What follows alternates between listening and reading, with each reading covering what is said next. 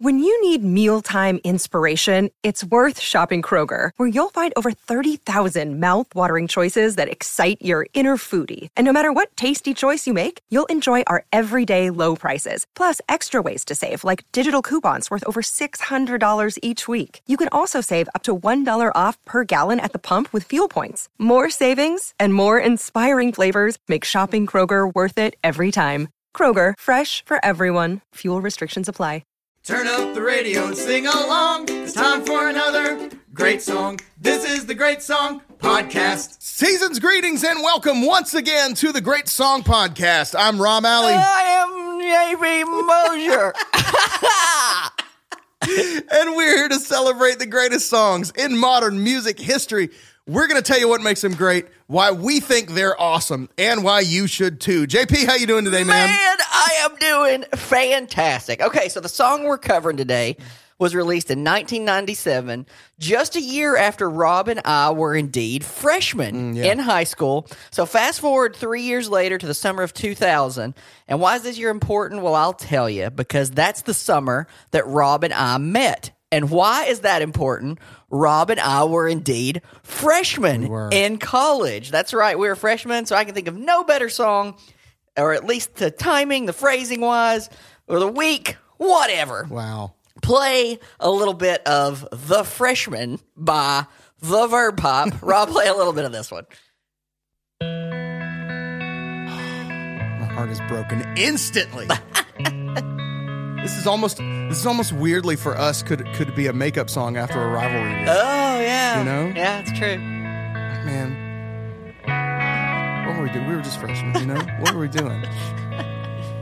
When I was young, I knew everything. She a punk who rarely ever took advice. Now I'm guilt-stricken, sobbing with my head on the floor. Stop 'em, baby. The amount of lyrics that I had wrong on this song is embarrassing. You got head on the floor, right? I got head on the floor. She was touching her face. I won't be held responsible. She fell in love in the first place. For the life of me, I cannot remember what made us think that we were wise and we never compromised. For the life of me, I cannot believe we'd ever die for these sins. We were merely freshmen.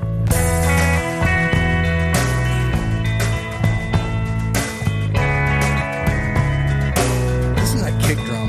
Dude, I was about to say, listen how cheap that snare sounds, but it's awesome. Yeah. I love it. And the kick drum sounds like it's 30 inches, like 30 inches wide. You know what I mean? 30 inches diameter and no front head. You know what I mean? Like, yeah. Sounds like, no back No head. back head. It sounds like a really loose front head, no back head. Or it's got the big open circle back head. And it's just got an old pillow in it. Yeah. You know what I mean? It's like, it sounds so good. That's great. Like, but not exactly good, but great. Perfect. Yeah. All right. That is The Freshman by the Verve Pipe. Let's get one thing straight on this, because it's this, trying to find this song, information about the song on the internet, the spelling is all over the place. Sure. Okay, let's get the title of this song right. This song is called The Freshmen, M-E-N, not The Freshman and not just Freshman. It's The Freshman. This is a song about... And it's the Verve Pipe. But that's right, the Verve Pipe. Not the Verve Pipe. The Verve Pipe. That's the right. Freshman. So much confusion. So many these. Wow. That's right. All the these. If you think, should there be a the answer is yes. Yeah, there's right? That's okay. Good. And it's the Freshmen because it's about two guys and a girl. Okay. We're going to get into the story because I personally needed a little clarification because I don't listen to the lyrics until I force myself to. So the storyline of this song, I was telling JP, the amount of lyrics that I was not hearing correctly or not interpreting correctly about this song was off the charts. Yeah. Maybe more than any song that we've covered, especially since, like, you know, I didn't really fully take in the lyrics. Like, you hear the song in 1997 and it just becomes part of your life. You know what I mean? And so after that, I don't think about the lyrics later. It's just a thing that I'm listening to. You know what I mean? It's a on autopilot. You're just singing along, even if the words are wrong. You're exactly. You're just melodying along. It's about taking in the whole song, and for me, who already doesn't listen much to the lyrics, then it's it all just gets lost. So I got some clarity on this song. By the way, we're going to talk to Brian Vander, lead singer of the Verve Pipe, writer of this and many other great songs. So hang around to the end. You guys are going to love this guy. Super cool dude. Yeah, really, really fun guy. He gets it. He was one of us. And so, okay, let's start at the beginning. That is The Freshman by the Verve Pipe from the 1996 album Villains, but the single was released in 1997. It went to number 5 on the U.S. Billboard Hot 100, number 1 on the U.S. Adult Alternative Songs chart, number 7 on the Adult Top 40 and Mainstream Top 40. Huge song. Number 9 on the Mainstream Rock chart, number 6 in Canada, number 28 in Australia. It didn't chart significantly in the UK, which made me wonder why. This is such a huge song. Why didn't it chart in the UK? Why didn't it translate well in the UK? Do they say freshman in the UK? I don't know. Like, what is your first year of high school? Yeah, we were merely ninth years, doesn't really sing the same. You know what I mean? But I think maybe that's what I think that might be. I don't know if they actually, you know what I mean? We were merely ninth years. That's great. Merely ninth years. That's great. The Ninth Years by the Verve Pipe. Doesn't quite hit the same. This song was number 21 for all of 1997 in the United States.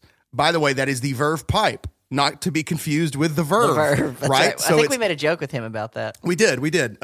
So it's always good. We went out the gates. It was a bit of a risk, but I think the very first thing I said to Brian in our interview was making a joke about the Verve, and I knew, like, if he gets this, we're going to be fine. If this lands, we're friends, and this is golden. Yes. If this whiffs, it's going to be David Wilcox. Yes. That's right.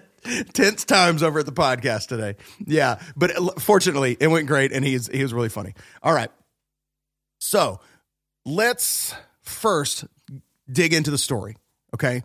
The song is about a love triangle. It is inspired by true events, but not completely true. Okay. So there are parts of this that's true, parts of it that's not. But here's one of those based on the names have been changed. Yes, exactly. But it's based on a true story. Based on a true story. It's like if the true story was written in the book, what we got on the single was the movie version, right? That's drama is amped up, and whatever. It was taken from the biography, but it was things were changed. Characters were either split, deleted or combined. Scenes. Yeah, deleted scenes. That's right. So here's the story of the song. Okay, boy A, the narrator, dates girl. They break up. Boy B dates girl. They break up. And boy A dates girl again. Okay, I believe that is the story. At some point in this cycle, the girl gets pregnant and decides to terminate the pregnancy.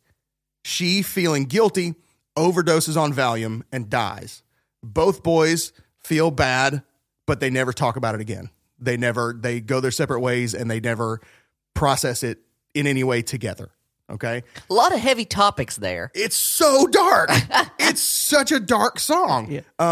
And I never realized that the song involved a girl having an abortion, despite the line that clearly says "stop a baby's breath and a shoe full of rice," like about stopping this pregnancy and the wedding that would have ensued. You know what I mean? I always thought about the baby's breath flower. From the very first time I heard this song, I thought, are they going to prom? You know what I mean? Like the baby's breath that you use on like a corsage or what do you call the thing that goes on your hand? I could think of the corsage one, and the other one is the son of a gun. Everybody knows this. Yeah, right? Corsage. Me and Rob are big daters. Promise of success for both of us. The thing that goes around the wrist. All right. This is where y'all are listening going, You're shouting it out at us. Oh my gosh. Okay. Whatever bring that's the girl called. The cummerbund. No. Vermilion. Poinsettia. No. Anyway, we'll come back to it. Whatever the thing is, yeah, it's gonna come. It's gonna come. But so I was like, that part to me never landed, even though it's very, very clearly laid out in the song. This song was influenced, interestingly, by the Divinals. Okay. Do you remember the Divinals? Vaguely, yes. They had the song. Vaguely. They had the song I think it was the very early 90s called I Touch Myself. Yes. I don't want anybody else. When I think about you, I touch myself. We nailed that, we by did. the way. We did. And Brian Vander said in an interview with Song Facts, the line... what's it called? I was looking it up, and so I just Googled. Hang on just a second. I just looked up prom wrist flower. Okay? So that is the corsage. No. So we're trying to think of the other thing. Boutonniere. Is that right? Yeah. It's a I think boutonniere. you're right, yeah. So anyway, underneath it says, what side does a woman wear a buttonhole? And I read it.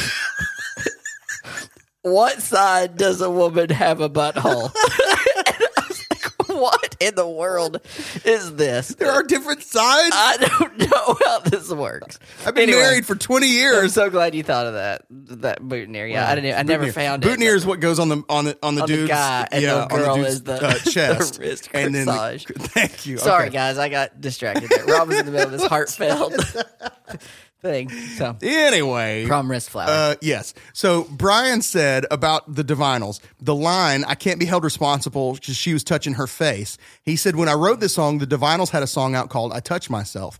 The TV was on. She was touching her face in the video. Very sexy. So I can't be responsible because she was trying to be sexy, trying to seduce me, etc. So he was like, basically, I couldn't I couldn't help myself. You know what I mean? I had no resolve. No Listen, control. we're guys. We know how this goes. There's no chance for us ever. When it comes to that sort of temptation, we lose. Period. Most of the time. Yes. It's not a thing that we can really. Okay, that doesn't excuse Doesn't it. justify it. That doesn't excuse it. He shouldn't have gone and got this girl pregnant if it wasn't time. Right. However, I can see The logic of the song lands. the logic of the song lands. When she's touching her face, it's it's hard. Come on. What are you supposed to do? Okay. He also said, let's see, The Freshman was written in 1991, 1 year before the Verve Pipe was born. I wrote it in a house on Gull Lake, Michigan. I had rented the movie The Freshman with Marlon Brando and Matthew Broderick. And the case was just sitting there the next I didn't even morning. make that connection that it ties into that movie. Or Yeah. like that there was I didn't know that. Yep. Good. He said the case was just sitting there the next morning and I found myself staring at it. Then I realized that we're all freshmen at some point in our life. Why not write a song for all of us? It's good. And that's one of the reasons I think this song really lands, because we've all felt this about something. Yeah. Maybe not this heavy, although many of us have, but like we've all been at this point going, one of the greatest lines to start a chorus ever. For the life of me. Yeah, it's great. It's so pregnant, to not to borrow something from the song, but with regret and like wistfulness, all of There the things. is power in that phrase. Yes. For the life of me. Man, God.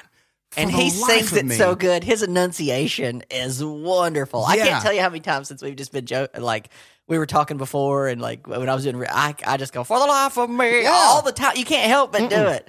Whether it's the same thing you do when you impersonate Hootie. Yeah. You know, you try to sound like Right, yeah. Like Yeah, Brian. you got to sing it like Brian. Yeah. Yeah. It's, you don't just go, for the life of me. You know what I mean? Yeah. It's not, Justin Bieber, it doesn't come out the same way. Right, you know? exactly. But yeah, his delivery, you feel that emotion. You feel all this guilt. You feel all this sorrow and regret and all these things coming through in that one line. Yeah. And it's so powerful. That my next note was, let's just talk about the mood and the way this song builds, right? I mean, from the first note, this song has a mood, and they recorded it several times, which we talked with Brian about, and not until this version did they get the mood that they felt like was right for the song. And absolutely, I'm glad they did, Absolutely, because it totally works. But let's listen one more time.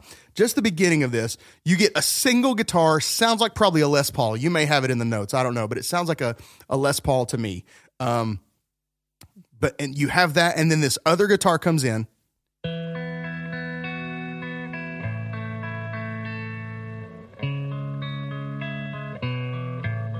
Then on the right side,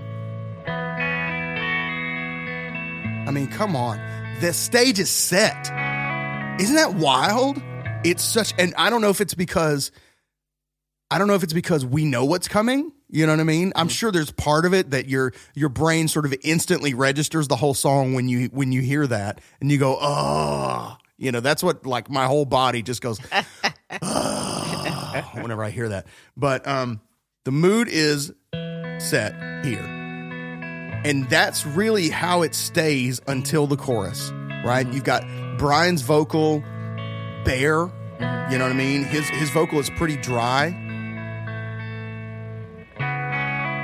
I'm sure it's got some like room reverb on a little bit, but it's not soaked. When I was young, I knew everything. He's right in the mic too. Yeah. She a punk who rarely ever took advice. There's some very light reverb on there. You can hear it on the floor. ending consonants. Yeah. And then the first time, later we've got a line that comes in here, but here it's just the guitar. So bare. It's just him and his thoughts. She was touching her face. I won't be held responsible. I mean, the lyric is so up front at this point. Then you get one little addition right here. For the life Bass. of me, I cannot remember what made Light us groove. think that we were wise. That's and it. we never Just one electric and a For the bass. life of me, I cannot believe we'd ever And then full band's going to come in right here. It's Light. the brothers. Yeah, yeah. Yeah, it's like the drums are in the back of the room. My best friend took a week's vacation to You've got some other stuff going on here. Guitar part's changing a little. worth of Valium and slapped him. Now he's And then from there on, getting with his head on the floor. the whole thing just keeps building through the entire song. Now we're going to get this lead line, which is everything.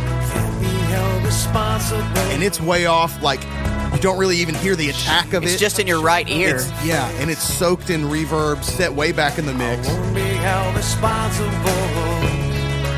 She fell in love. Then we get this heavier chorus.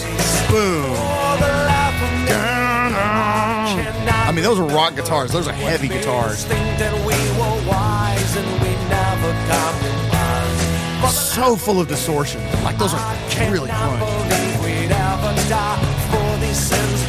And then it's going to go up another notch. Left side's got the single note. Boom, boom, guitar distorted. Those guitars by themselves would sound awful. Yes. But in the mix of everything, it's perfect. Yeah, you would hear those alone and go, what? No. Smooth that out. You know what I mean? And so then we go through the third verse, which is down, and then chorus back up again. He changes the melody, right? He for the life of me, all that, you know what I mean? And then he goes real big on that last chorus. yes. For the life of me, I cannot. Let's listen to it. Let's let Brian do it. He did it awesome. By the way, there's a change in the bass note right there. Hang on, let's listen to it. Right? Instead of going 6-5-4, the bass is going 1-7-4. Might even be going 1-7-6.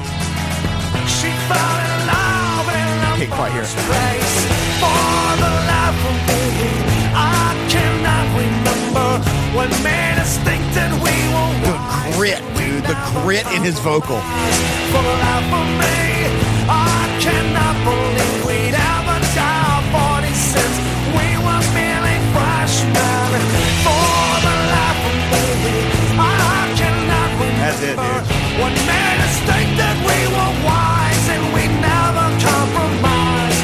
For the life of me, And then it's like the very end, it's almost like he's exhausted, you know?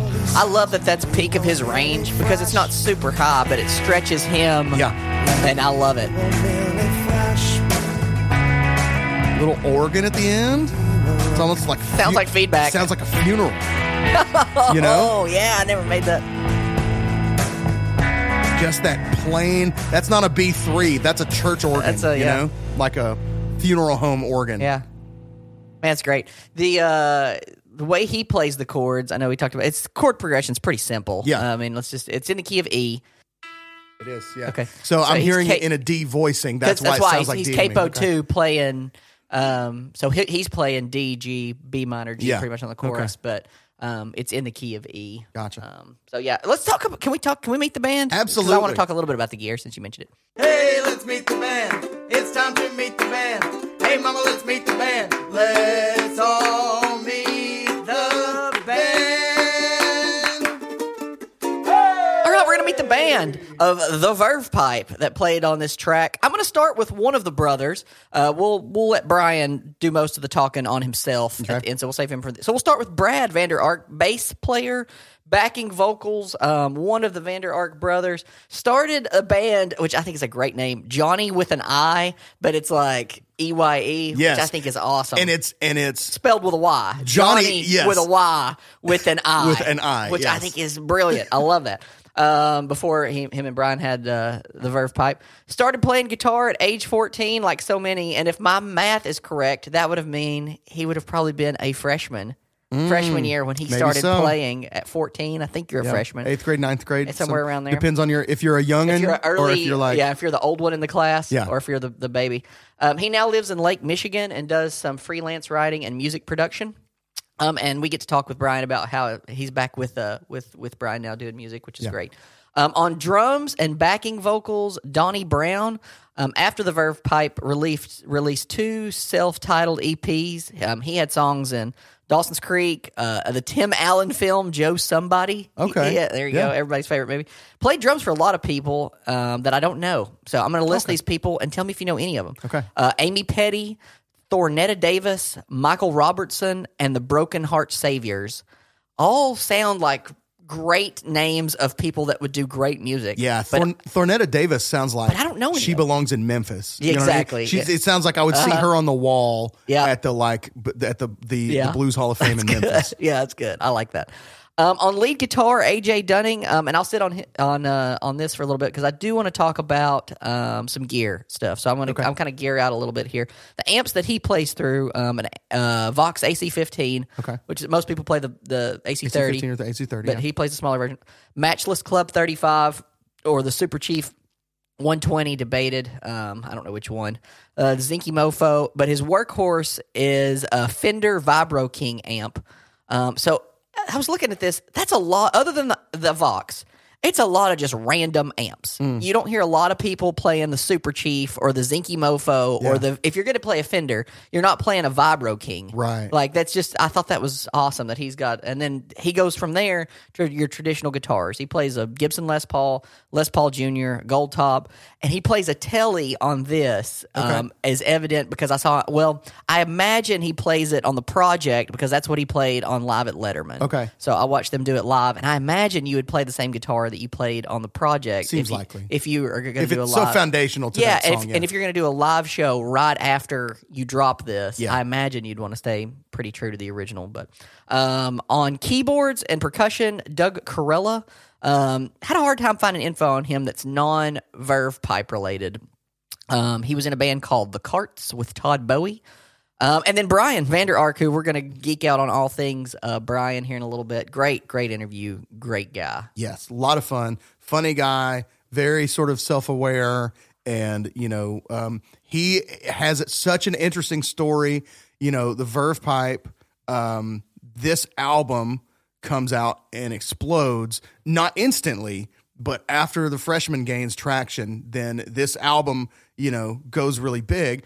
But the next album is, by all accounts, commercially a miserable failure, which is ironic that the band, made famous by this song called The Freshmen, would fall so victim to the sophomore slump. That's good. Right? Yeah. Even though it's not technically their sophomore album, but basically coming off of the momentum. As far as, Villains was their first major label Yeah. debut, right? I got a good segue. That kind of segues me into Stump the Genius. Okay. Can we play Stump the Genius? Sure. Let's play it. Stump the genius, stump the genius, stump the genius. It's time to stump the genius. Jump up and say your part. I say your part. All right, so we're gonna play Stump the Genius Freshman Edition. Okay. And I had this great idea. So I started with this concept of the Michigan Fab Five. Okay. So I was gonna give a quote by somebody else.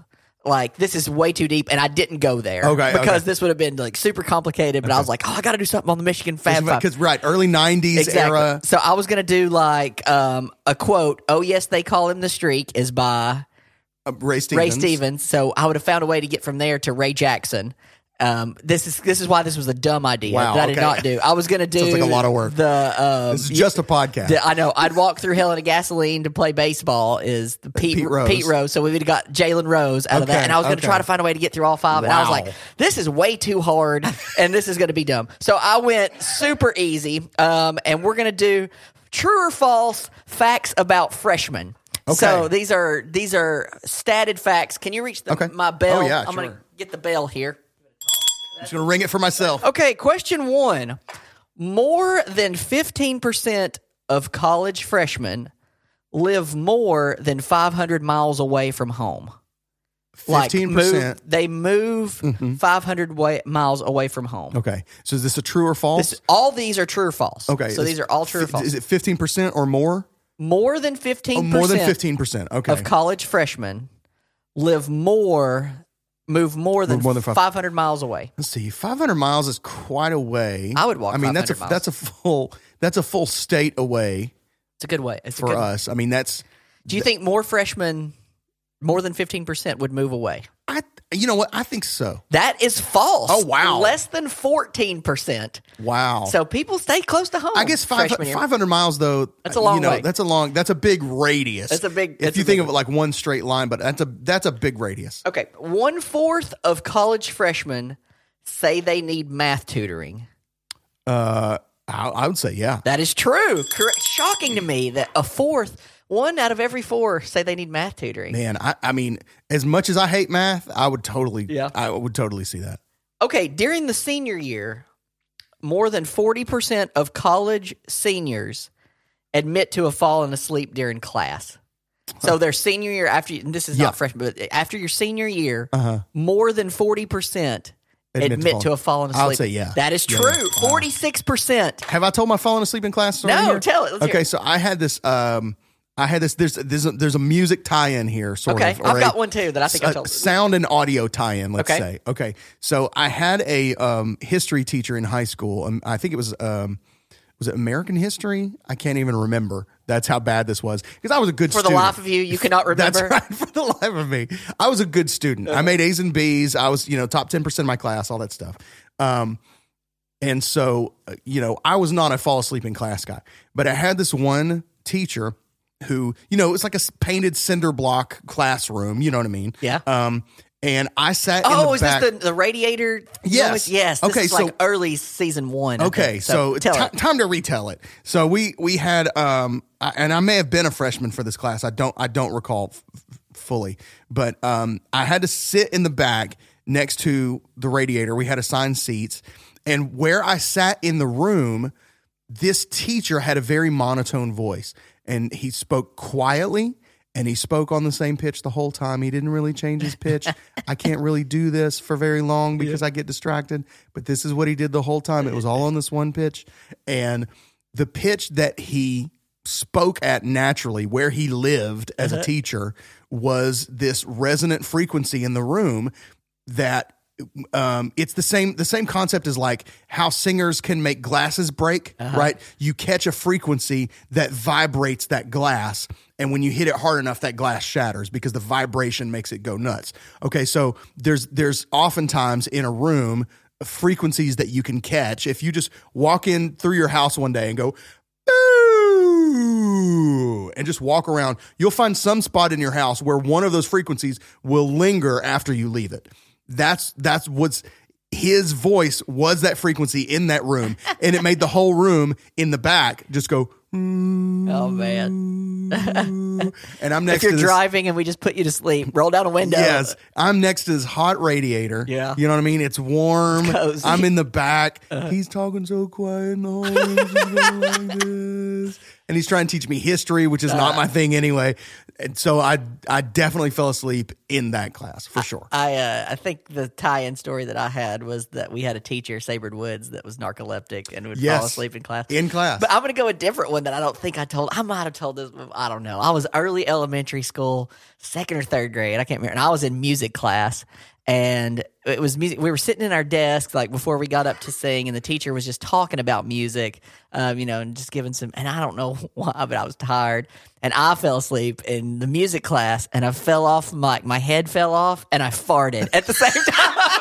And everybody, and you can't play that off like it's not you because you just fell off the desk and audibly, and it was not a silent one. So so that was my falling asleep in class. It was horrid. Wow. All right, that was number 3. Number 4. So you're 2 for 3 so far. Okay. Over 75% of freshmen get accepted into their first college choice. I would say false. That is true. Wow. 76% of freshmen. So kids, get out there. It's easy. Just get in there and go to school. Easy. Right. Yeah. 76% first choice. Wow. Over 75% live in a dorm.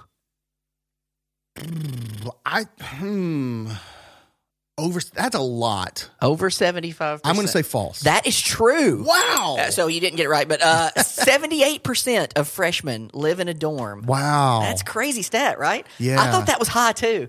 So, I guess freshmen most living freshmen, in a dorm, you have to live because you live can't on- do off-campus housing. Right. And, anyway, I guess the other percentage live My closer to stats home. were skewed. I was a commuter. That's I right. Rob commuted, lived at home, so a lot of that. Never But did the anyway, dorm. Never did the on-campus Freshman trivia. apartment housing. Let us know how you guys did at home. We Wow. always like to hear how you do versus our genius and That's Stuff the right. Genius. Let's see. I have a little bit more on the Verve Pipe as a band that I can add. Formed in East Lansing, Michigan in 1992, as we said. And actually, I think there was another band involved other than Johnny with an I. Okay. I believe in my research, if I can trust it, they kind of formed from a combination of 2 bands, Johnny with an I and a band called Water for the Pool. Okay. Where, if I recall correctly, there was kind of a producer who was working with both of these bands at the same time, I think, and went, why don't you try and sing this song for this band? That kind of thing. Let's and it was put a you thing guys where together They and kind of say- got cross-pollinated in a couple of ways, and eventually the other 2 bands sort of parted, and the Verve Pipe formed out of that. That'd be neat. We should have looked up who was in Johnny. Like, what's up with we should have Meet the Band section on the leftovers from Johnny with an I and Water from the Pool. Water for the Pool. So their first major label release, as we said, was Villains in 1996, which contained in its first pressing a different version of the Freshman that is called the Studio D version. So let me play you a little bit of that, and you'll hear how different it is. And this was at least the second recording already of the Freshman, because they had put it out first 92. on their 92 independent album, I've Suffered a Head Injury. Well, it's already in with drums. This is much more, this is an inch away from Wicked Game by Chris Isaac. Oh, man.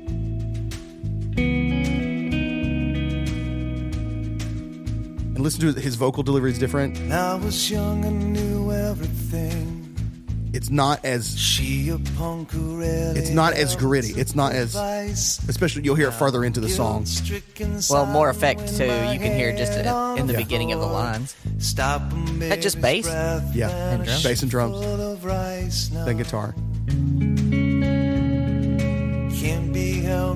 And there the bass is going 176.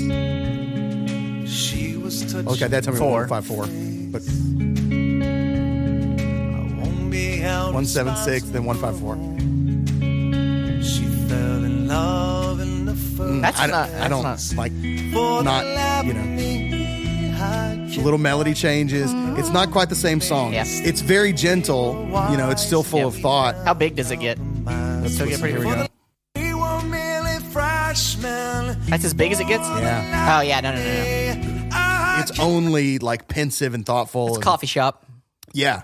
So the single version that Brian sort of tells us how it evolves and how they ended up doing it. Yeah, we'll let you hear it from him. You'll love that. Yeah. So the follow-up was 1999's self-titled The Verve Pipe. It didn't sell well at all. Then they had, in 2001, the album Underneath, which Brian says is his actual favorite album of theirs. And it had the song Colorful, which appeared in the movie Rockstar. Which he I talks love. a little bit about that.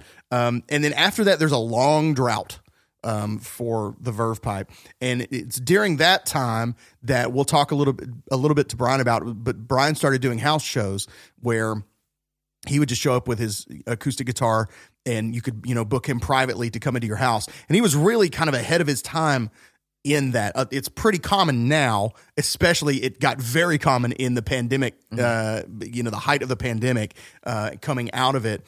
And even more so, it went from, okay, we can't travel, but maybe I can do some house shows, to, hey, let me live stream from my living room. Yeah, from my house. Yeah. From my So kitchen. I'll bring my house to you and you can pay to get in and get a ticket. So then from 2001 to 2009, there's nothing from the Verve Pipe. Then in 2009 and 2014, they released 2 family albums that were geared more toward kids and parents and just kind of being fun. Let me play you a little bit. This is from 2009's. The album is called A Family Album by the Verve Pipe. It's got a cute little cartoon grumpy cat on the front of it. Not the grumpy cat, but a grumpy cat. This is Wake Up from A Family Album. Wake up, wake up, wake up. It's time to go to school. Your mom and dad won't let you be a fool. It's really great. It's got some humor. It's fun to get Songs are good. early in the morning. And I mean, come on, that's good. That's good.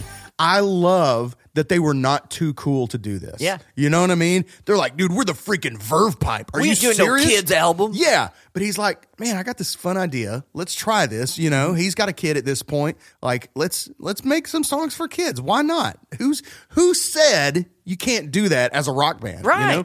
The parents are going to love it. Yeah, exactly. And so, and then there's such a funny song on the second one. The 2014, they released Are We There Yet? Their second family album.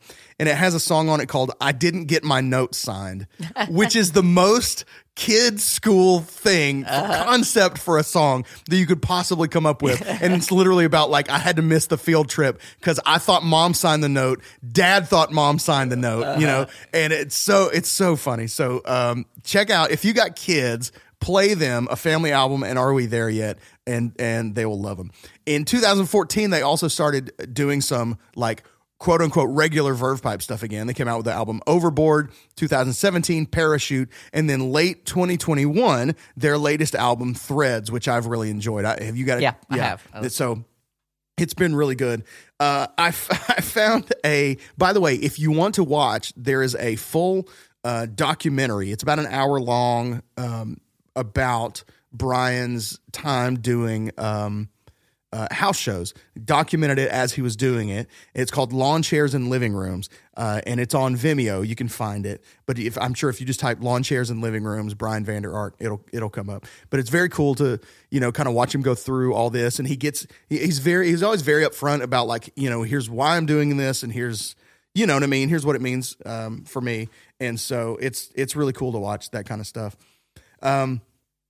I found a hilariously 90s interview with the band from 1996 on something called Launch. Do you remember something called Launch from the 90s? I don't know if it was a magazine that maybe came with a CD-ROM, but that's what it makes me think of. Yeah.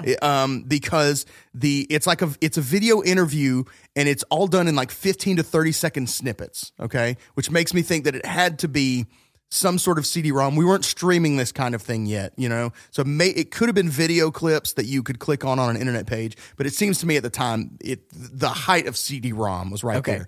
And it's like they record the guys in the band in front of a green screen, and the background is a virtual set. It's like a virtual lounge coffee shop thing.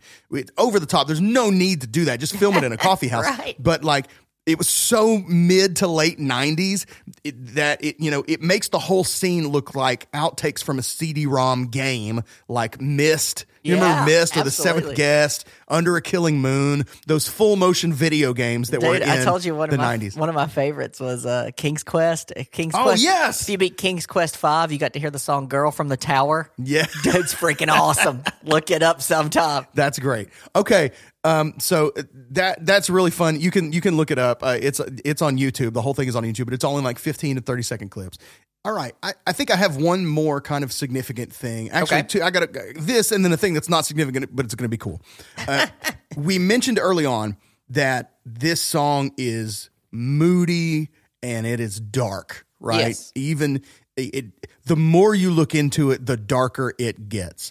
It is, in fact, one of the darkest songs of the 90s. Okay. And you know how I found that? List. There's a list. All okay. right. So Rob loves lists. this is a BuzzFeed list called 17 quote unquote fun songs from the 90s that you didn't realize have some pretty dark lyrics. Okay. All right? So, number one, a couple of these songs I'm not as familiar with. Number one is because it's the Goo Goo Dolls. Slide by the Goo Goo Dolls. Absolutely. You know Slide? Why don't you slide? Oh, come on, you know it. Why don't you slide? Well, I'll be everything you ever dreamed to be complete. Oh, is that the one that's got the one guitar thing that's like Absolutely. Okay, that's all I know from that song. It's Nailed nailed it, yeah. Okay. So yeah, Why Slide. don't you slide up to my room? Well, it's about abortion. It's about an Well, abortion. there we go. Okay, Run there away. we go. Let's see. Second is Jumper by Third Eye Blind. Okay. Another I wish band I also you don't. would step back from that ledge, my friend. Yeah. That. And The ever popular F major 7 chord open there at the beginning, yes. sliding up to the C. What's that guy's name? Steven Johnson? Is that the lead singer? Maybe. He's a really funny, likable guy. I've seen him on some stuff. Man, I hate his band. I like I told you him. I saw them at Memphis in May for the Beale Street Music Festival. I don't know if I told you about that, but packed. Like everybody's there Still. and they didn't play any hits till like later on, and everybody was like, You got to give them one.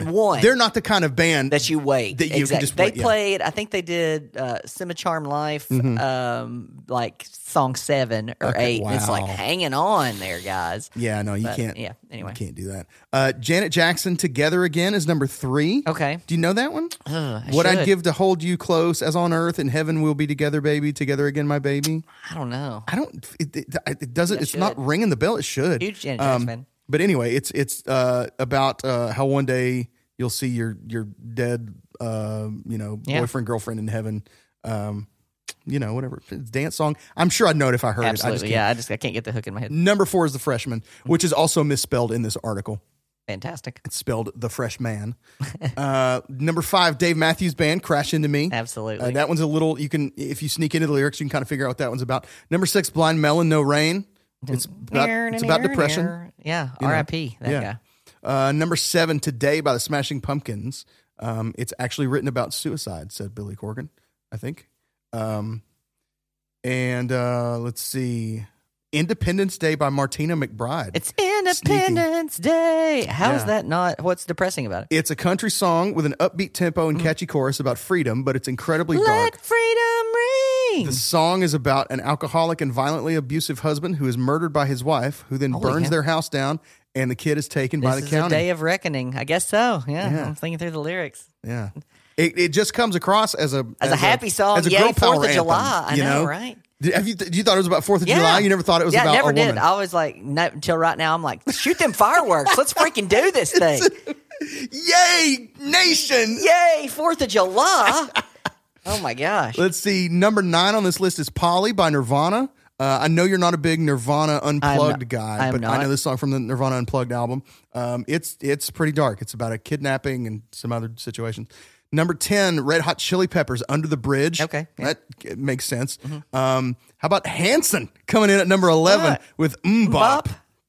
It's about relationships, being abandoned and being left by everyone you know, and that most relationships in life are futile and could end at any moment. Gone too fast. Number 12, "Brick" by Ben Folds 5. I love that song. Yeah. She's a brick and I'm drowning slowly. Also about abortion.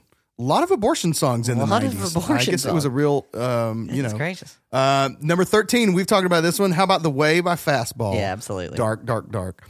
Tony Scalzo. I'm Tony Scalzo. Go back and listen to our episode with our with good Tony. friend, Tony Scalzo. That's right. You remember Possum Kingdom by the Toadies? I remember the Toadies, but I don't remember the song. Do you want to die? It sounded like you sang the riff to Sweet Home Alabama. Sweet, yeah. That's some Sweet You're Home like, you Alabama know that song by the Toadies. I was like, no. It's got a little riff that's in like 7/4 in it. Something, my sweet angel, so help me, Jesus. I don't know that one. Sorry, you stumped this genius. How about Sonny Came Home by Sean Coleman? Yes, freaking love that In song. at number 15, it's about an escaping an abusive relationship and arson. Kind of the same thing as Independence Day, really. A lot Man, I of love women that song. burning down houses. Let's see. Wrong Way by Sublime. Do you know that? Wrong Way? Oh, I think it's like up-tempo, kind of faster. I think I know that one. Okay. Couldn't sing it, but yeah. And then number 7, I don't know this song or this artist. 17? 17, I'm sorry. Number 17 is Steal My Sunshine by Anne Steal My Lynn. Sunshine. By Lynn, you know it. Sing it. Steal My Sunshine. That's all. It's horrible. It's I've probably heard it and thought it was... girly voice. Yeah. Yeah. Okay, I don't know. I've probably heard it and thought it was maybe Steal My Sunshine. It is, right? It's steal, like steal, Steal. Oh, yeah. Take away my sunshine. Yeah, that's Okay. that's what I was saying. What were you saying? I was saying still. Oh, STIL? Yeah. We live in the South. This is a real problem down Steal. here. Are you saying steal? I'm saying steal. For those of you who don't live in the American South or don't have any Southern friends, Cool Whip. still and steal is a real problem it's around the same here. word. Because He said, I'm saying steal. I'm like, I know. Steal. still and steal, okay? Because it crosses both ways. There are people who pronounce the word still steal, right? Like, yeah, we're you still going into the thing, you know what I mean? Steal crazy. Yeah, After all, it's like, And then you also get people who say steal, like if I'm going to steal something from the store, pronounce it still. Right? Like, he got caught. He was trying to steal. He was Coke stealing. From he was got stealing. Caught stealing. Yeah. Caught Same stealing. thing happens in the South with sell and sale. Oh, good Oh, Lord. dude, yeah. I mean, this is for sale. yeah. Like, This is for sale. that is one of the for most criminal atrocities that happens to the English language in the South is steal and still, sell and sale. Is that for sale? Yeah. Is it it's Is not that for on sale. sale? It's not on. It's for sale. It's not on sale. Sale. It's so weird. Okay. All right. Anyway, those are the darkest songs of the 90s. I do have one other thing, and I don't know if we'll play a clip or not, but I found one cover that is of note to us because of who we are. Bronson Arroyo covered this song on his album Covering the Bases. Do you remember Bronson Arroyo? Pitcher for the Cincinnati Reds. Oh, holy cow. I was not even thinking sports when you were Yes. saying that. I was like, is he like a drummer for somebody? Bronson Arroyo. Bronson, Okay. right? He pitched for the Reds. He had kind of like shoulder length hair, Yeah. and he put out a couple of albums. Okay, I and, didn't know this. And on his album Covering the Bases, which I assume is only available on CD, I tried to find it streaming. I found a thing of him doing it live. It was Okay. not bad, it was fine. But yeah, Bronson Arroyo, former MLB pitcher, covered this song on his album Covering the Bases. How about that? And I think that about covers all our bases on this hang song. around with Brian. You're Except gonna for like him. one other thing. That's right. We're going to talk to Brian Vander Ark here in just a second. But in the meantime, I want you to stop whatever you're doing, okay? I know you're on the toilet. Just stop, okay? Stop yourself. Pinch it. Grab your phone. Yeah, just make a second to do this, okay? Go to Facebook.com/GreatSongPod, Instagram.com/GreatSongPod, Twitter.com/GreatSongPod, and just hit that follow button, okay, until it lights up, until it tells you to stop hitting it. Hit that thing, join the Facebook group, Great Songs and the Great People who love them greatly. And if you want to go and support the show, go the extra mile and become a patron of the show at Patreon, patreon.com/GreatSongPod. You can support the show directly there. And if you decide to do that, we can say thank you by giving you stuff like early releases, bonus episodes, exclusive shows you can't get anywhere else, and more. Last year, we put out a full album on Patreon that has never existed anywhere outside of that before. No one has ever heard that album except the two of us before. It's special. And we put it out on Patreon. So the only way to get stuff like that is to go to patreon.com/GreatSongPod. We will talk to Brian Vander Ark. We'll be back at the end to tuck you in. This is the Great Song Podcast. All right, I think that's it. Yeah, We'll just start, we'll do a little intro, and we'll start hammering away some questions. And at if you hear anything that you're like, pass, we can edit in or out anything that you want. But Okay. we'll keep it I've pretty never had to do that in the past, but Well, we'll do our best to make it happen. I love it. No. That I like. We were actually just talking about, right before you called, we were like, what if we just did the interview with a different voice, or we just talked really slowly just to see how long he would be patient? Hey, Very funny. Brian, thanks Oh, my for God. coming on. All right, here we go. Kick it, Rob. All right. Ladies and gentlemen, as promised, we are here with Brian Vander, lead singer, songwriter of the Verve Pipe, singer of the Freshmen, all the music you love from the Verve Pipe, and everything. They did that Bittersweet Symphony song. It was fantastic. All right, shut it down. Interview over. We did There it. is. We did it. All right. Success. That's all. Brian, seriously, thank you so much for joining us today, man. We really appreciate it. My pleasure. It's funny you talk about Bittersweet Symphony. I feel that every single day. Every Oh, I day bet. I have to tell people, or I make a joke of it, or I post about it. I mean, it happens all the time. So I was going to ask, like, when this song blows up and you're like, oh, who's that band? What the Verve? What? Come on, guys. Were you just Yeah. like so angry? Well, I'll tell you, we knew it was coming because we had named the band the Verve Pipe, and then we saw a music magazine. This was in 1992, an English music magazine that had an advertisement for A Storm in Heaven, which was, I think, the upcoming Verve record. And we're like, oh my God, no. But then we figured what would be the chances of a band from Michigan and a band from England, having any kind of issues. And wouldn't you know it, 4 years later, we both had hit songs like within weeks of each other. It was crazy, So just bad luck. So you mentioned you're from Michigan. I had this later down the line. Are you a Lions fan? Are you a Pistons fan? Are you a Michigan Wolverines fan? Are you a sports fan at all? If so, what's your score? I've always been a huge sports fan. So back in 1990, I was like, I have to cut out all of the sports watching, right? So I got to pick one team to watch and support, and I picked the Lions. So you're like, you have the Barry Sanders jersey. And then you're like, yes, all about oh that. my God, You get to watch them every Thanksgiving, and that's about the only time you want to watch them, right? That's good. That's about the only time, and even this year it was disappointing. Oh man, so, I know. I thought Jared Goff was going to be the changer, right? The Stafford Goff trade. I thought maybe that'll help you guys, but yeah. But I got to say, Stafford was playing great in the beginning, and I was like, I knew it, and then he had a couple of really bad games where the old Matt that we knew came out. It's like, all right. Well, so. I'm a huge sports fan. I've been to every Major League Baseball park and all but 2 NFL stadiums, and Ford Field was one of my favorites there. It was really nice. It's a great field. It's a great field. That.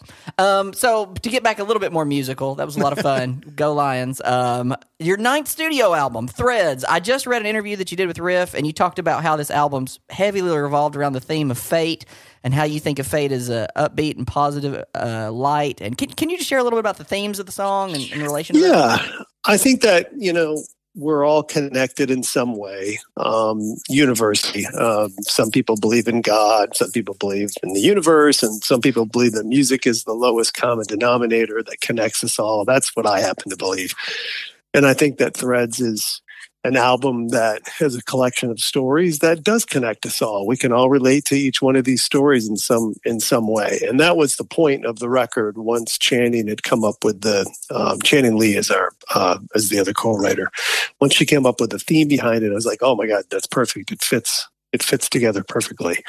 And so that was it. It's a roller coaster ride of emotions. And hopefully for the listener as well as for us when we play it live. And these are the albums that I grew up on, the albums that I loved, the conceptual albums of, Genesis and, even going as far as Styx and that kind of thing, Dude, I'm a huge Styx fan. Yeah. That's great. Well, we don't mention Castle Walls and that kind of thing very much, but there is always the inexplicable, appearance of a unicorn on occasion, in a Styx song. But I always loved the drama in those Styx albums and in the Genesis albums. We actually closed our last season with Styx, Lawrence Gowan from Styx. Yeah. So we're Oh, that's funny. Yeah. You know what's great? I just was going through, just going through the old stuff. Every once in a while, I'll have a few drinks and put the headphones on, and I want to listen to my old favorites, Yeah. And the new Styx album came up, and I was like, okay, let's see what these guys are doing. Yeah. And it sounds exactly the same. Good, I was man. like, it's oh thick. my God. I was so impressed. I was sending I text to everybody, I was like, you got to listen to this, So I thoroughly enjoyed it. But anyway, not to get too off topic of our album, but those are the influences that I grew up with. The idea that you can make an album of songs that is still relevant as being an LP, as an art form. You know what I mean? Yeah. Instead of just one song. Yes. And it's important for me to continue to harp on this. This idea that albums are still albums. Most albums that are were put out in the 70s and had that major push to them were really high quality start to finish albums. Rob stood and applauded as you said that, as we're both album guys. I just gave you a standing ovation in the studio. So. Well, I never get enough. I mean, I get enough of an artist who who's not a good writer. I can never get enough. If somebody's a great writer, I want to sit for 45 minutes at least and listen to what they're talking about, and you only get that from a great album, That's so true. Is Threads the kind of album that, if we go see the Verve Pipe in 2022, are you guys going to be doing this thing front to back? No, we wouldn't. Well, we already did that for the hardcore fans. We did a VIP show, but listen, we know who we are, and we know what our legacy is. And what I prefer to do is I prefer to go and put on an hour and a half, 2 hour show, but we're not going to make people wait 2 hours to hear stuff off of Villains or hear the Freshmen. We're not the band that comes out for the encore and plays the Freshmen. Okay. We're the band that plays the Freshmen like the 7th or 8th song, just so we can play everything else we want to play. And the people that only were there for the Freshmen can go do their own thing. Right. That's a kind move. That's very kind. Well, I mean, I've been to so many shows where, even from some of our peers, where you go to the show and they save, the song for the big hit song for the encore. It's such a calculated move. For us, it's like, why do that? We want to enjoy the spontaneity of playing the new songs, of playing stuff that's off our first album in '92, so we take fan requests up front. We've really got it down to where we're a crowd pleaser band. We're not the shoegazer band, Yeah. I mean, we really want people to come out and have a good time. You spent your money. You've got a babysitter. You're coming out. We're going to entertain you for 2 hours, and if we don't, then we're failing miserable. But that's great that that your audience gets a babysitter to come see. Like you're playing to that. Oh my age God! crowd. Well, I got kids. I've got kids. I mean, I know. I know what that's like. I mean, most of our crowd probably is past that, but the fact is that, these are still people that appreciate, music, and they don't appreciate when a band comes on late, or, a band half steps it, is not entertaining, and makes them wait the entire night to hear the song they want to hear. That's just not us. Well, we'll brag on your punctuality. You were punctual with us. Right on. Well, on the dot, what's funny? That's going to be my legacy. Wonderful. He was the only rock star in history that was always a minute early to the interviews. Such a punctual young man. You touched on I've suffered a head injury in '92, which Freshman was originally on, and then it blew up on Villains. Speaking of the song Villains, I love the pan of the vocal on the far left at the beginning and add the little creepy voice and that head vibe. And I'm a sucker for black and white videos. Great stuff there. Thank you. You used Jerry Harrison as a producer on Villains. So smart. Stuff with live. I mean, he did Throwing Copper and God Shuffled His Feet for Crash Test Dummies. Trouble is, Kenny Wayne Shepherd. How did y'all land Jerry? How did that connection hook up? Jerry was presented to us through RCA Records, so our A&R man who had worked with him on something before. I forget what project he had worked with him. And we, of course, we're over the moon. We're this new band from Michigan, and we get to work with a legend, from the Talking Heads, huge fans, and Jerry was every person that you would expect him to be. He had a really great ear. He was very good at instrumentation choice, and he also took into account what the band was and that we were trying to be a successful band. We weren't one of the bands that just wanted to make a record go away. We wanted to be uber successful.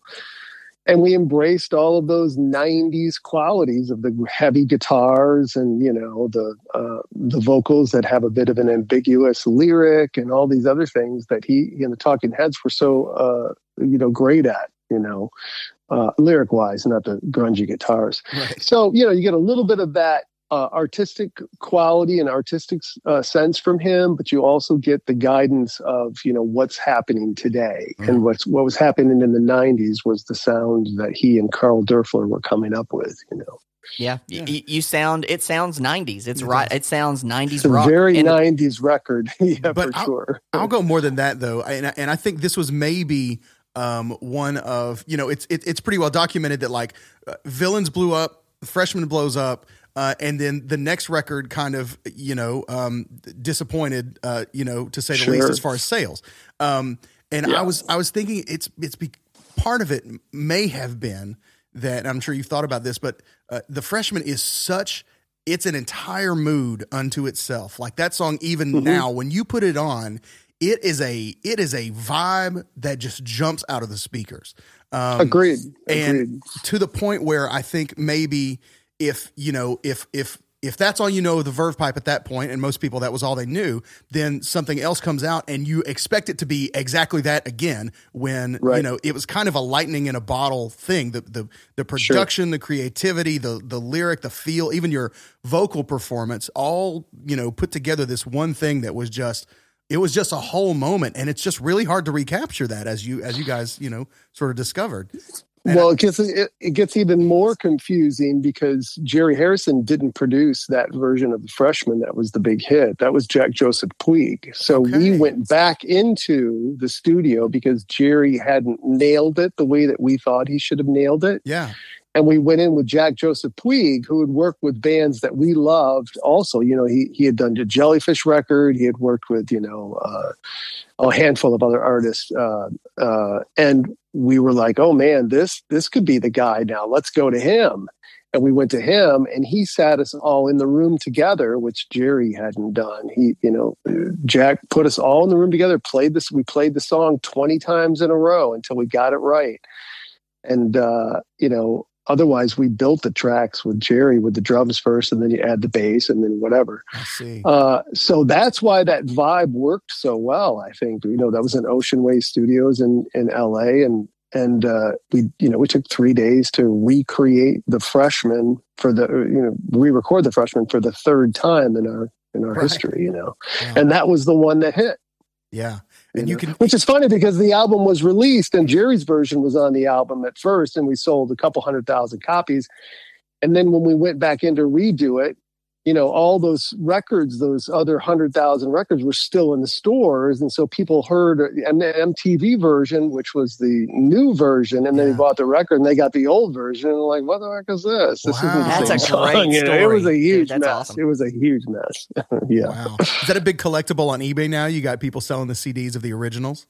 Yeah, it's funny because we always know if it's the original because those came out in a blue jewel case or something very 90s, Yeah. So we always know the first 100,000 that were purchased. Cool. Oh man, that's crazy. That's crazy. Speaking of 90s, you played Leno and Letterman both in the 90s. Let's talk about the 97 Letterman performance. If you could go back 24 years and speak with that Brian, what advice would you give him? Not necessarily about that performance, because other than the electric lime green shirt that's unbuttoned a little too low, it's pretty perfect. Young Brian, do not think that you can do your own hair.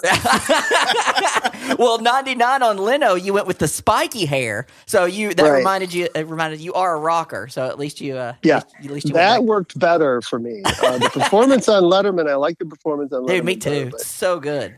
we got a TikTok video of me watching that. I just made it a few weeks ago. It's got 500,000 views just for me looking and being so disappointed in my hairstyle. It's ridiculous. That's awesome. And speaking of great shirts, I think Brad one-ups you on Photograph with the long sleeve silk rayon shirt. We had Emerson Heart of Tonic on not too long ago, and it's amazing how many of these long sleeve shirts, these silk rayon shirts, are in all these videos. You know why that is? Let me tell you something about Everson Hart and the Verve Pipe and 7 Mary 3 and all the other bands that were all hanging out together back then. There was one woman, her name is Leah Simon. She's a gem. And she was there with us in those early days. She was friends with our publishers, and she would buy us shirts, and she would take us to shopping. And it was this. And honestly, she wasn't a stylist. She just knew what she liked, and she was wonderful. So we all had a very similar look. That's awesome. We were all friends with Leah. Next week on the Great Song Podcast, we're going to be interviewing Leah Simon about fashion in the '90s rock scene. That's awesome. You can already tell we like to do deep research on shirts. So. Clearly, you guys know your shirts. One thing you can say about your podcast, man, those guys know their shirts. That's right. We're a music podcast about shirts. That's right. That's funny. Let's go. Something I was not aware of, and I'm sure a lot of people maybe not aware of for the Verve Pipe, was sort of your left turn into family and children's music. And I love it. I love the idea, the family album. What was the sort of impetus to turn into that? First of all, I'll say, just by interviewing you and reading some about you, you seem like a guy who is confident just being whatever you are. You're like, this is what I am, this is what I'm going to do. And you're not really concerned with like outside opinions about, what it seems like. So, tell me how that sort of came about, the family album. Well, first of all, I appreciate that assessment of who I am, because that's exactly who I am. I do whatever I think is the right thing to do at the time, and I follow my instincts. And I felt like after we released our album Underneath, which came out the week of 9/11, and it was a great, oh my God, it was a great album. And we had a song at the end of Rockstar, Mark Wahlberg lip syncs to Colorful, lip syncs to My Voice. I mean, everything was going our way for a huge comeback after that terrible sophomore debacle. And it was released on 9/11. So serious that time was. We couldn't promote it. You couldn't do anything. And so we just said, okay, well, this is the end of an era. We got dropped by RCA. It's like we were all feeling dejected and we weren't talking to each other. And a couple of years, 3 years went by. And it's like, well, let's go back into the studio and see if we can do something. But let's make it fun. Well, how can we make it fun? Well, I've been going to these kids. I had a young daughter at the time. I'm going to all these kids' performances of like at the ballet or whatever. And every time I notice every time somebody buys one T-shirt for one kid, they buy T-shirts for all their kids. They have to. Right. Right. So I'm like, all right, well, why don't we put out a kids record? And we did. But we made it, we're like, we're not going to do the Wiggles. We're going to make it like big rock, guitar solos, 3-part harmonies, what we do.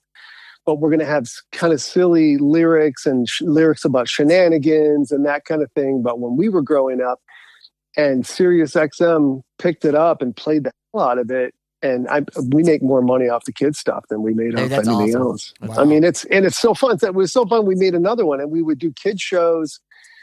We did Lollapalooza, but the kid stage, Perry Farrell asked us if we come. They had a kid stage one year, so we went and did that and played in front of 10,000 screaming kids. That's great, ridiculous. Man. It was ridiculous, but so fun. And then, of course, we pissed a lot of people off that came to the shows thinking that we were going to play the Freshmen. I'm not playing the Freshmen at a kid show. That's a little dark for It's about abortion and suicide. Kids, let's talk about abortion. Yeah, it's a little heavy for children. Can we? Yeah. I mean, you could probably do it with puppets, maybe. But wow, that's a really dark. That's even more messed up. Terrible. You touched on Colorful. I love the movie Rockstar. I know it flopped. I was telling Rob before, I I freaking love that movie. I think one of the best lines you ever wrote is in Colorful. The stayed for the drama, though you paid for a comedy. I think that is a great line. I appreciate that. I think that's what attracted the director to it when I met with him. He mentioned that line. Dude, he mentioned that line afterwards. So good. So it's nice. Thank you. And I saw recently a live video of y'all playing it in March of 2020 at the 20 Monroe in Grand Rapids, Michigan. You got the heavier violin. It's still so strong and thick. So I'm glad that that's carried over. I appreciate that. It's funny because that movie did very poorly at the box office again, but it was right after 9/11. Nobody really wanted to see a romantic comedy about a hair band, in the 90s. So, it really failed pretty miserably. But my brother mentioned this to me. My older brother mentioned this to me years ago. He said, "It's too bad you guys weren't in, Almost Famous, which was a much better movie." Dude, that's true. How often do you see Almost Famous being played on TV? Right? You don't. Yeah. So, Rockstar played on VH1 all the time. That's right. So true. Still plays on HBO. And so, that's helping to pay the bills, so great. That's awesome. I love that analogy. That's good. You mentioned your brother, Brad. I don't know if you're talking about Brad when you mentioned your brother. No, Brad's my younger brother. Okay. Anyway. How nice is it to have him back in the band with, I know you had amazing. Zach Dubé and you mentioned Channing and Randy on keyboard now. So it's great having your brother back with you. Yeah. Listen, my brother, is a different kind of bass player. He's very inventive. He'll make more mistakes, but, than our other bass players have over the years. Brad was gone for 20 years and, we would get other bass players in and they were precise and amazing and great every night, would never make a mistake. And Brad comes in and he's making mistakes, but you listen to what he's doing when he's not making mistakes and you go, wow, this is really inventive. And that's what I remembered about Brad from 20 years ago. Listen to the bass line on Photograph and on Villains and all these other, the songs off of that album. And he's a fantastic bass player. So there's something to be said for that, for being inventive and not just going by the numbers. And fitting with the group. Like, I'll tie this into, we could do the Styx comparison with, I know Chuck doesn't play bass with him now based on some health issues, but like Journey, whenever Ross Valerie was with them, and then they went for a more technical bass player with Randy Jackson. But give me Ross Valerie. Like, I want the guy that is part of the family, and it feels right. That's good, Rob. That's good. I 100% agreed. I literally heard Yo-Yo Ma say something yesterday, the world's most famous cellist. He said in an ad for his master class, actually, I'm not pretending like I was doing Yo-Yo Ma research. This was a YouTube ad, but still, he said, I remember being in the middle of a concert thinking, I'm playing this perfectly. I haven't made any mistakes. And he said, I was bored out of my mind. Right. And he said, at that point, I decided not to chase technical perfection, but to chase expression. And make it about connection as opposed to perfection. So I agree. It's make it feel right, make it feel like, that's how that's part of how you craft sort of a signature sound for a band is you just experiment, you do something and you find what feels right for the band, not just what's right, It's funny too. What you just said is a great analogy, and I'll probably end up using that next time somebody asks me about having Brad, and I'm gonna steal that from you. Yeah, there's a story about Yo-Yo Ma that this brings to mind. Yeah, the story of Yo-Yo Ma that I read somewhere in a very it was in the New Yorker periodical. Yeah, in the New Yorker. I was talking with two of the great speakers of our time, Rob Alley and JP Mosier. And man, those guys knew shirts. No, but what I was going to say about Brad too is that when you invite somebody back into the fold when you've got a new drummer and a new guitarist, because our other guys left in 2000s. Brad came back in like he had been asleep for 20 years and woke up and was like back in the 90s. Yeah. And he was like, and then the perfect story of this is like we're playing these nicer places, the city wineries of the world, you know, and Brad, and we're gonna have a little bourbon after the show, and Brad's yelling for the bottle of Jack, and I'm like, Brad, you know, there are other bourbons. Back in the day, it was all Jack, give us Jack, you know, and I'm like, oh my God, Brad, there are so many other bourbons, you know, that we can have, and they were just like, oh Jack, we can't get you Jack Daniels, we don't have Jack Daniels here, you know, and it was like such the epitome of you know, somebody who had been kind of out of it but was so excited to come back and relive those days. Since then, he's refined his taste a little bit in bourbon, but he still is the sardonic, sarcastic son of a. He's always been. You know, that's my little brother, and he fits right in. You can say that because you're family, right? You can make fun of his rayon shirt and get away. That's right. That's right. Exactly right. That's exactly right. I'm going to come back to Threads for a second. In the Sure. I believe it's the track 2, The Witching Hour. There's some Morse code going on in the background, or Morse code being sung, not being played, but being sung. .. What do you want to tell us? What is that spelling anything in particular, or is it random at the end?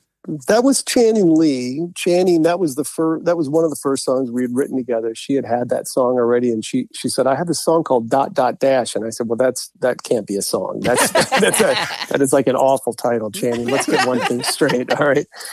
So she played it for me. I was like, "Oh my God, no! This is the Witching Hour. This is perfect. She's kind of witchy and that kind of thing, anyway." And I said, "Let's call it that, but we'll put the ... in there because it." You know, that was initially what the song was. And ... is meet me. No, ... is you and me, I think, in Morse code. Okay, that's go. great. So that's the whole idea behind it. And then we ended up using that on the backs of our T-shirts, and you know, it's on the album cover itself, on the bottom, the ... It's like a huge part of it all. That's good. good. So it's terrific. I love those little Easter eggs, they call them. Educational on the Great out. Song Podcast. That's yeah. the more you know moment. There you go. Right there. There you go. A couple other things that I like about that album that I didn't get to touch on. Forever Reaching, I love, and No One's Gonna Break This Heart Again. Now, that came out actually in September before you released the album in November, correct? Right. Do you like the idea of putting out some singles before releasing and dropping the whole album? Oh yeah, no, we did that with our last album in 2017, Parachute. We released every song first, just to get ourselves back into people's social media posts and to raise awareness. And then at the end of the year, we put out the album of all the songs together, and then you get the package and the LP and the whole thing. This time we thought, well, let's try it with 2 or 3 songs and see what happens. And we did. And the great thing about this is that's much better than the way the 90s were, at least, was in the 90s, you would get, a bit budget of $200,000 to $300,000, and you'd go in for 3 to 6 months and you'd write and record an album, and then you'd wait 6 months for it to be released. And by the time you went on the road, you were so sick of the album. Yeah. You know what I mean? As a band. So what we get to do is you get to go into the studio one weekend and record The Witching Hour, and then you're playing it that weekend. And then, you've actually got it out there for everybody to hear it a month later. Everything's still fresh and new. It's an exciting time to put out music, I think. That's good. That's especially for the band. That's a great way to look at it. Yeah, good perspective. My favorite moment of the album is actually on No One's Gonna Break This Heart Again at moment 355 when you elevate the vocals and it coincides perfectly with the music build. It's wonderful. Wow, you did some research there. That's nice. Thank you. Dude, no problem. Hey, we're not just shirt people. Dude, that's right. And then you let the strings hold a bit, and the staccato violin with the keyboard lines underneath. It's perfect. Boom. It's wonderful. There we go. Well, thank you. It's tough to sometimes it's tough to hit that live, but we do it. We do it. There have been times where we're singing the long note, looking at each other, wondering who's going to fall off first. Right. And, that's awesome. Typically it's me, but I have to remember during the song to take that breath before I hit that high note because it's long note. Do you play with the click live? Oh my God, no. Okay. No, that would drive me crazy. It's not very 90s. That's right. Yeah. Well, no, I guess the drummer would have to be the one with the click, but I don't even think I hope he doesn't. He's got in-ears, so maybe he does. I don't know. Zach Newby is a great drummer, so maybe he does. Speaking of hitting it live, I was really impressed with. I watched the Lawn Chairs and Living Rooms documentary, which is really interesting and kind of a cool look into your life in that moment. And you're playing these backyard shows and private events kind of things. But man, you were not holding back vocally, and I can really appreciate that. I mean, you were just really going for it. Nobody was getting shortchanged, at these private performances.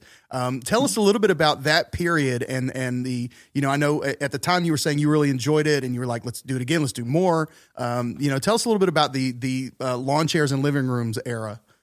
Yeah, well, I mean, we were in a terrible place financially. I mean, we had bought a house in 2008 during the, house bubble and everything, and we could hardly afford the mortgage, my wife and I and our daughter.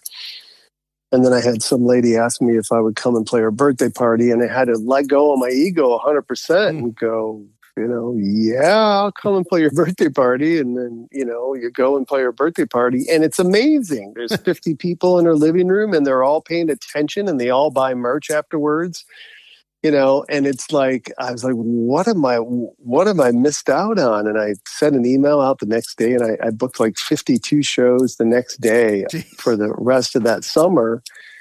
And just essentially with me and my guitar, knocking on the door, people I don't know, that not knowing what to expect on the other side. And they were all great.